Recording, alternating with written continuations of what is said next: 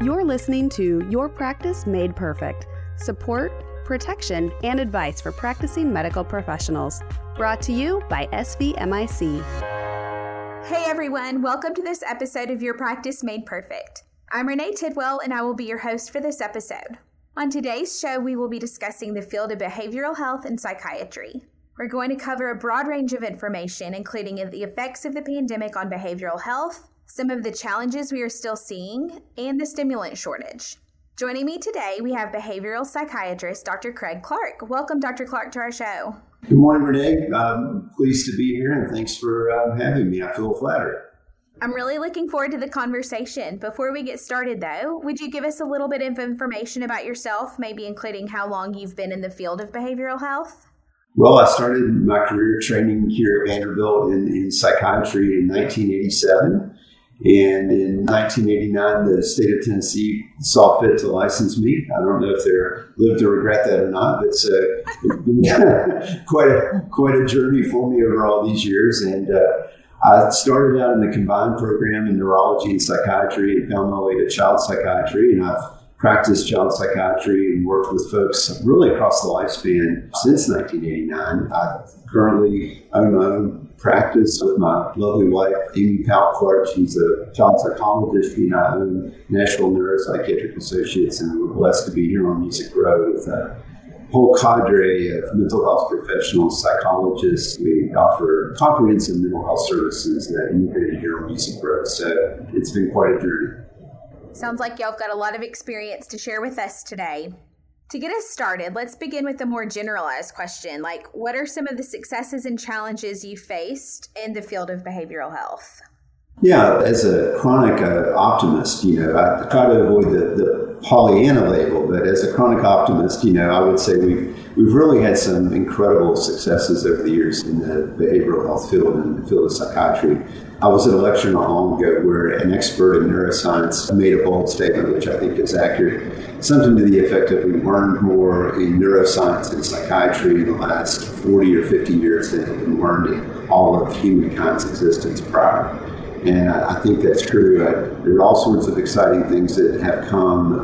We could never have imagined things like neuromodulation techniques when I first started my training. I joke in a lighthearted way with patients. I tell them when I started my career there were 3 medicines and 2 of them you didn't want to take. So we've seen the proliferation of psychopharmacological options. We've seen neuromodulation come. We've seen, really the technology to look under the hood. I think one of the criticisms of psychiatry, and a just criticism, has been that, the only medical specialty that didn't examine the organ that it treated, and that was because the technology to do so didn't exist. And so that technology's come along, and that's opened up this neuroscience field so much. Psychotherapeutic techniques, expansion of understanding of the basis and foundation of how psychotherapy works, and including studies that integrated the neuroscience of psychotherapy to inform the strategies that are used. Just incredible things. The challenges that really come primarily, as I'm sure many of my colleagues out there would agree, come primarily in the form of managed care and efforts to sort of pigeonhole or put the square peg of psychiatry into the round hole of general medicine, and to try to impose artificial limits on the number of times patients are seen for evaluation or consultation, time limits on therapy processes and things that are developmental by nature and therefore are slow to unfold. Those have probably been the biggest challenges because it limits access for people, and that's never good. I'd imagine those challenges have changed since the pandemic. I'm sure prior to the pandemic and post-pandemic, it was tough on everyone, physicians, the general public. Now that the pandemic is coming to a technical end, are people emerging stronger, not as strong? What are you seeing? Well, I know I personally have felt much better since May 12th. It was a few days before my birthday, and it just cheered me up tremendously that it was over. That was a good day for you then. It was a good day. All kidding aside, I think that the pandemic was really hard on people emotionally.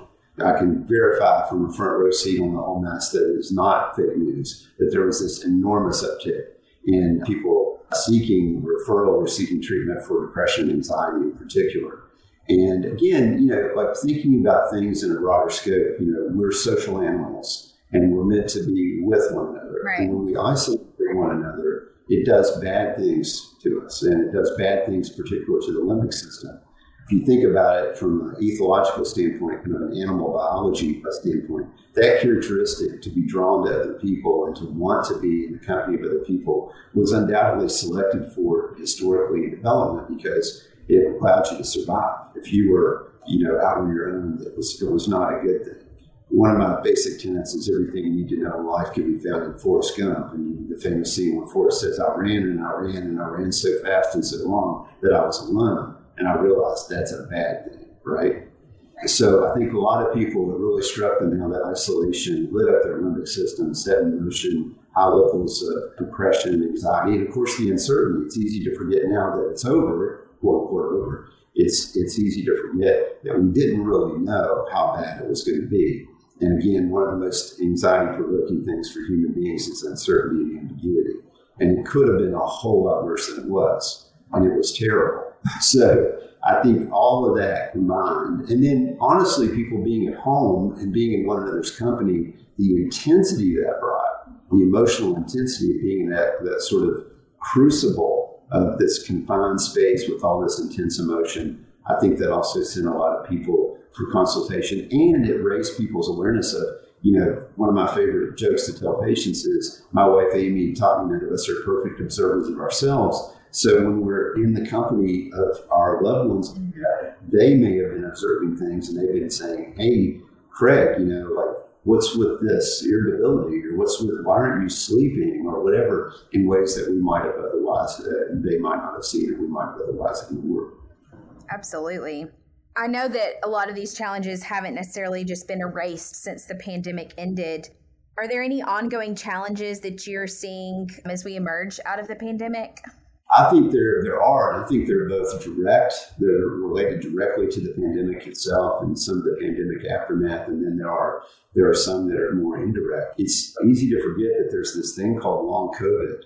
And, it affects people psychologically and emotionally. I have some patients in my practice who have long COVID, and they're chronically fatigued, they're depressed, they're anxiety-ridden. Many of them have had their lives functionally taken away from them. I have some very high-functioning folks that I work with who now are affected by long COVID, and their whole life has been changed by the fact that they don't feel, they don't have the vitality, the energy, they can't go out and do the things that they used to do. And this has been caused a major negative impact on their identity and their self-concept and self-esteem. It's caused conflict with their loved ones, as you can imagine.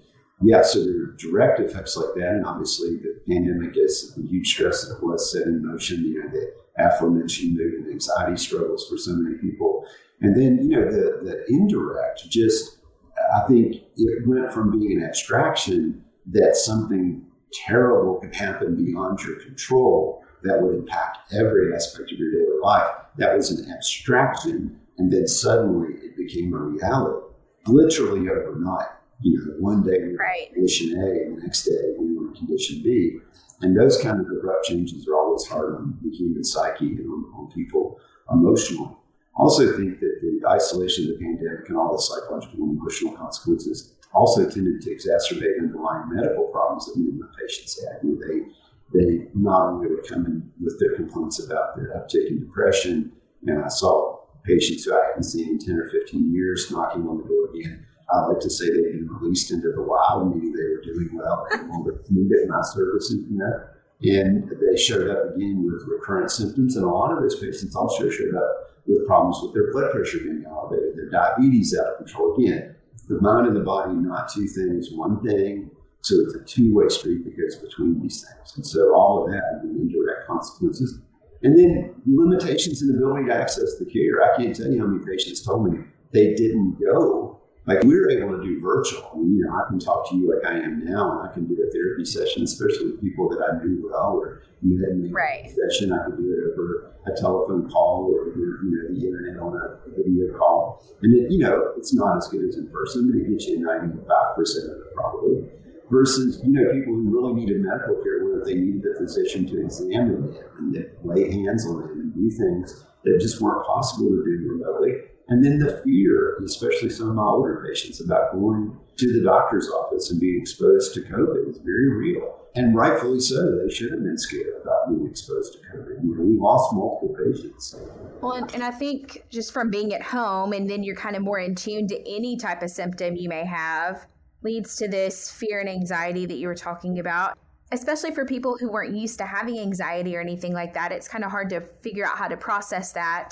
And then, you as a psychiatrist have probably known this, but I feel like it's been more common knowledge since the pandemic. Kind of, you were talking about that brain body, that they're not two separate entities, that they work together. And I think that for me, especially just kind of becoming more aware of that through the pandemic, that when your mind is struggling, your body can't process things the way that it's supposed to process either, which leads to those ongoing health issues that you just referenced.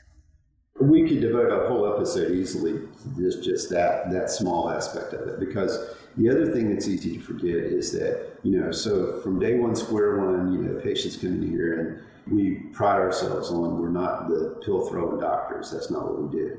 And so we talk to patients about lifestyle things, and we really believe that integrative treatment is the superior path. And so from day one, we're talking to people about diet and exercise and sleep hygiene and all these kind of things that are, kind of get the biological trains running on time to help people be successful with their treatment, to form a firm foundation for that pharmacological or psychotherapeutic or neuromodulation intervention that work best for them. And at the end of the day, all of those things were disrupted. I mean, going to the store to purchase the food, people didn't want to make too many store trips. So they're maybe buying less fresh food. They can't go to the gym is closed, right? You can't work out, you can't do your normal routines. Your sleep is disrupted because everyone's in one place, and the kids no longer have a school day in the standard way, or you no longer have a standard work day. And so you get out of routines there. All of those things negatively impact not only the brain, but obviously the body. The body as well. Absolutely. Right.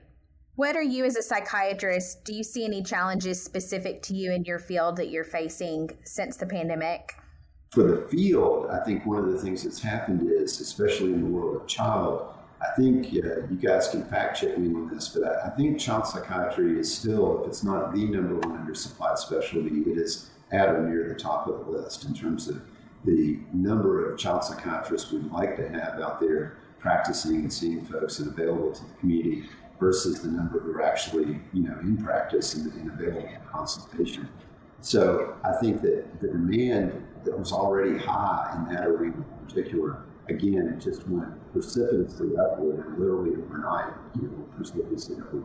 And so accessing, a lot of people call here and they can't, find it's a long wait. Yes, very long wait. And so I worked for a very long time without the assistance of nurse practitioners or those kind of folks. Mm-hmm. And we've added them in part because we kind of have to. I mean, some of that is, no offense to our nurse practitioners, who are wonderful, by the way, but we were compelled to get more providers if we wanted to continue, because there's only so many folks as a psychiatrist you can see, and you have follow-ups that are necessary, and then just the sheer number of calls or dings we're getting from our website, that kind of thing compelled us to make more services available. And even with that, the wait can still be substantial. So I think a lot of our policyholders and listeners can relate to what you're seeing in psychiatry with this uptick of patient volume and calls and the need, due in part to the fact that they probably went several years without focusing on these things out of fear and anxiety of what they may or may not catch out. So I definitely think that's something that is true for psychiatry, child psychiatry, and across the board. And like you said, we could probably dedicate a whole episode on this, but I want to pick your brain a little bit more. Let's switch gears a little bit and let's talk about treatment. Can you give us a brief overview of some of the treatments you provide for your patients? Well, I guess, I'm a bit of a dinosaur, having been at it so long, but in my training, we were really taught this notion that psychiatry was not just psychopharmacology, that it was also about psychotherapy. So I started my practice that way, and I've continued to practice that way. I personally see therapy patients on a regular basis. Obviously, at my age and stage of the journey, I'm in a little bit more of a leadership position here at NNPA, but supervising our team and nurse practitioners and whatnot. But we provide, as a practice here, we provide obviously, psychopharmacological consultation or medication consultation. We provide psychotherapy both individually and in groups. We have people who are trained and qualified to do couples, counseling and family therapy. And then maybe a little bit unique to our practice, we've been at the neuromodulation thing for quite a while. TMS, transcranial magnetic stimulation, we offer that here for treatment of refractory depression and OCD. There are other FDA indications for that, including, interestingly, smoking cessation. We haven't really, been down that path, although I think, obviously, from a public health standpoint, that would be such an important thing to address is nicotine addiction and smoking cessation. And then neurofeedback training, which, has been around for a very long time, has kind of come into its own. I think it's growing in popularity because of the demand for alternatives to the traditional medical treatments, particularly for ADHD that have some inherent limitations. The drugs themselves have inherent limitations, and then the limited utility of psychotherapy in ADHD.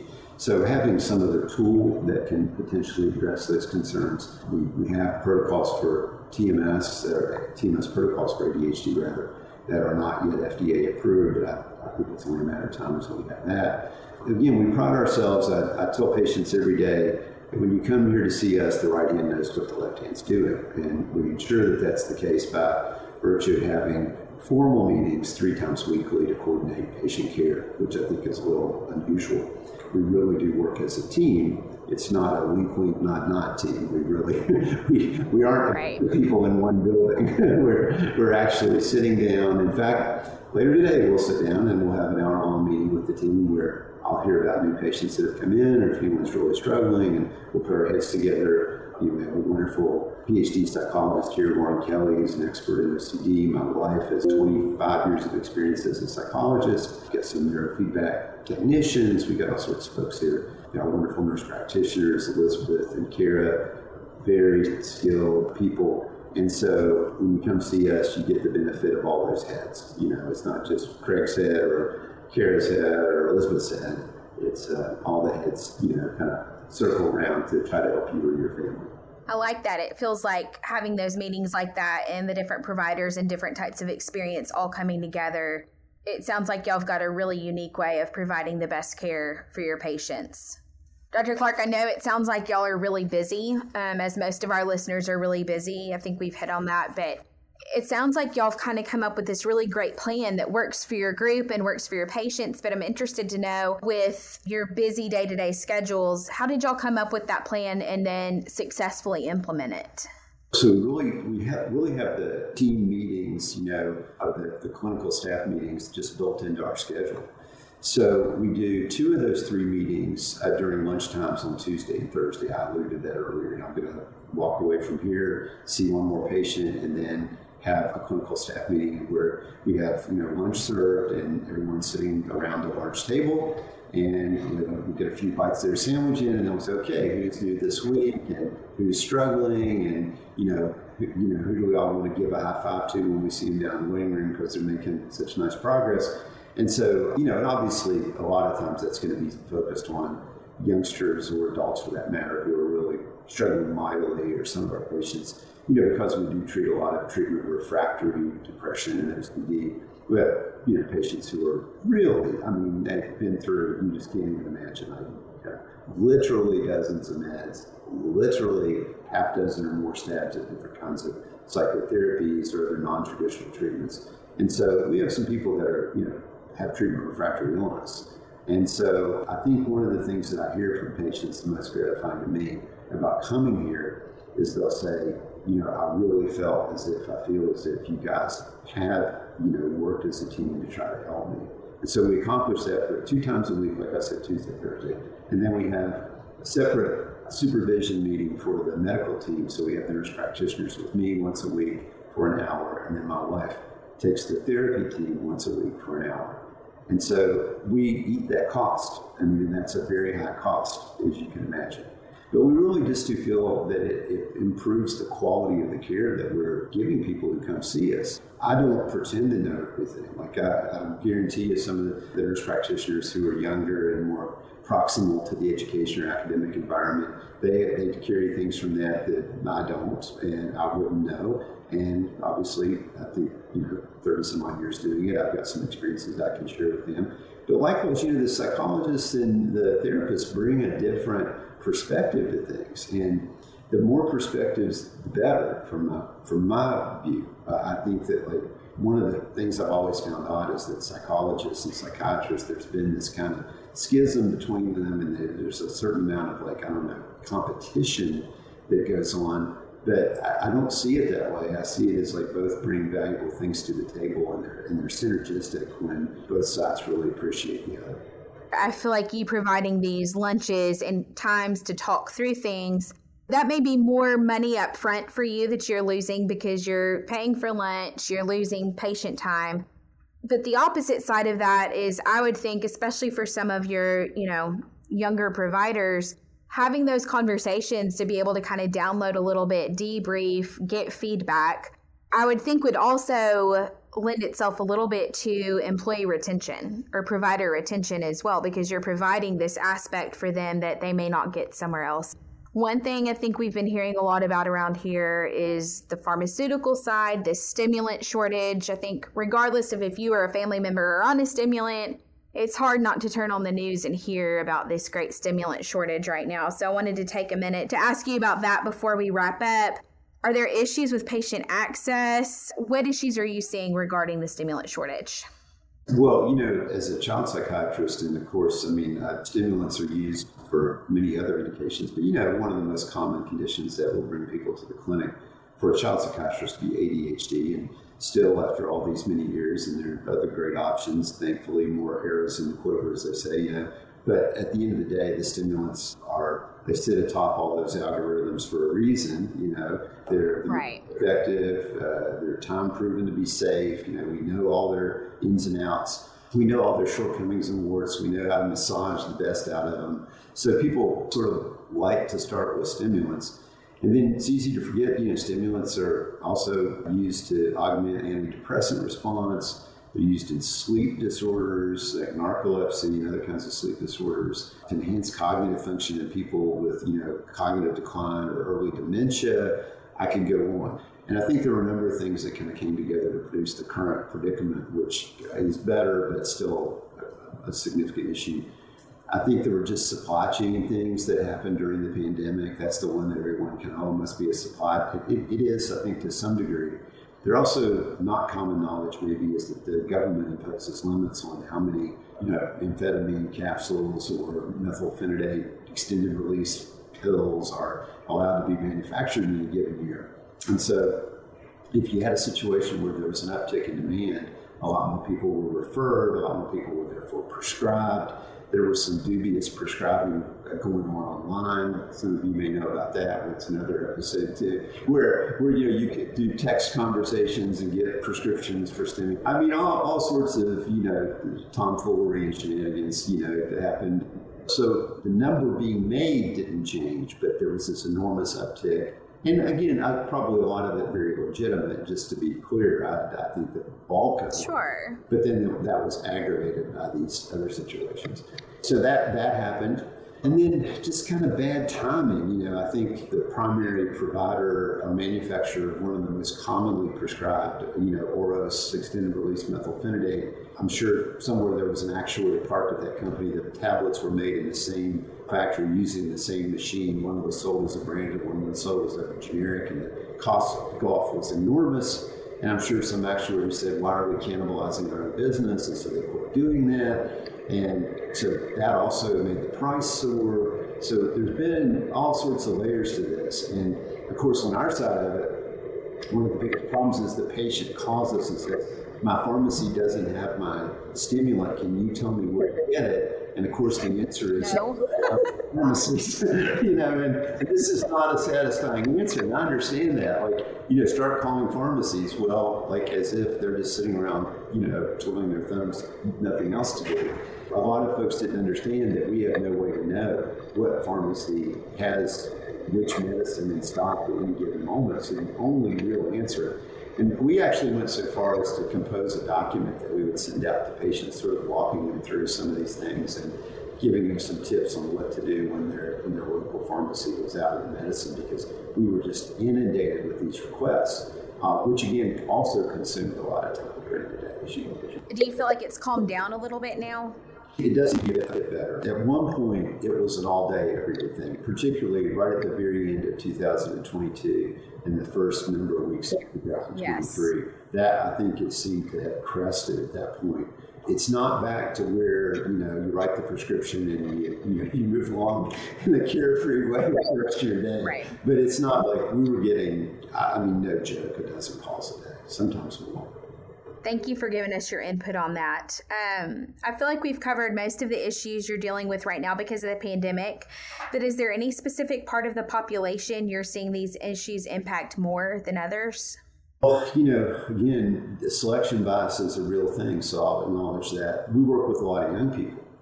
And one of the things that, not that isolation or being apart from others is good for you or me, and just for the record, everybody listening, Renee's much younger than me, so as is Meg.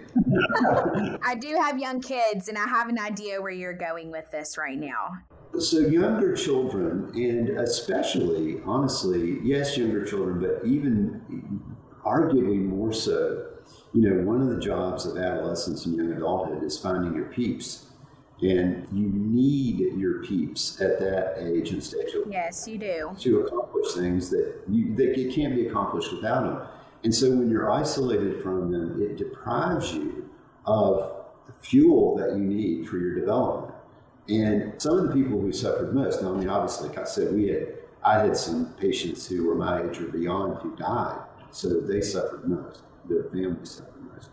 But some of the patients who suffered most otherwise were young adult patients who were graduating high school, going off to college, and told, oh, good news, you can stay in this dorm room and never come out. And literally, I had patients who tested positive for COVID, who were being put in hotels, and they were dropping off a bag, breakfast, lunch, and dinner for them outside the door, and they were told not to leave their hotel room.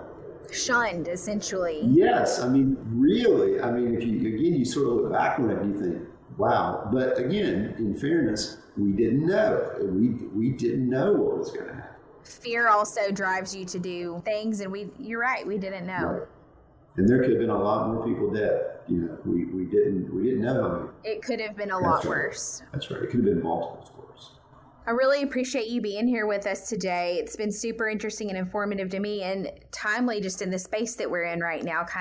We're past the pandemic, but are we? We're still hearing about it. So I really appreciate all the information you've shared with us today. Before we wrap up, is there any last minute information or wisdom you want to share with our listeners? Well, I want to thank you for having me. I enjoyed our conversation Absolutely. As well. And it's interesting, like when people ask these good questions, it just reminds me of so many things that we've been through, obviously pre and now post-pandemic, but also just the journey. Is kind of fun to talk with you about, thinking back to 1987 and arriving here in Nashville, which was a very different city back then, and all that we witnessed. But no, we're here on Music Row. Our practice is Nashville Neuropsychiatric Associates, and every day I wake up, I think, how did I get so lucky as to be in this place and this time and get to do what I do with these wonderful folks? And I truly am grateful that I was given this opportunity, and so I try to keep my mind focused on that. If the day gets a little long or it's a little stressful, I try to remind myself of how blessed I am, including blessed to be able to talk to people like you and hopefully share some of this crazy journey with other folks and help them make their days better and their lives of their practice and their family and their patients better. So thank you again for having me. Absolutely. Absolutely. Listeners, we want to say thank you so much for joining us. A big thank you to Dr. Clark for being with us today. As always, listeners, you can reach us by phone, email, through our website. And with that, we're going to say goodbye. Thank you for listening to this episode of Your Practice Made Perfect. Listen to more episodes, subscribe to the podcast, and find show notes at svmic.com/podcast. The contents of this podcast are intended for informational purposes only and do not constitute legal advice. Policyholders are urged to consult with their personal attorney for legal advice, as specific legal requirements may vary from state to state and change over time.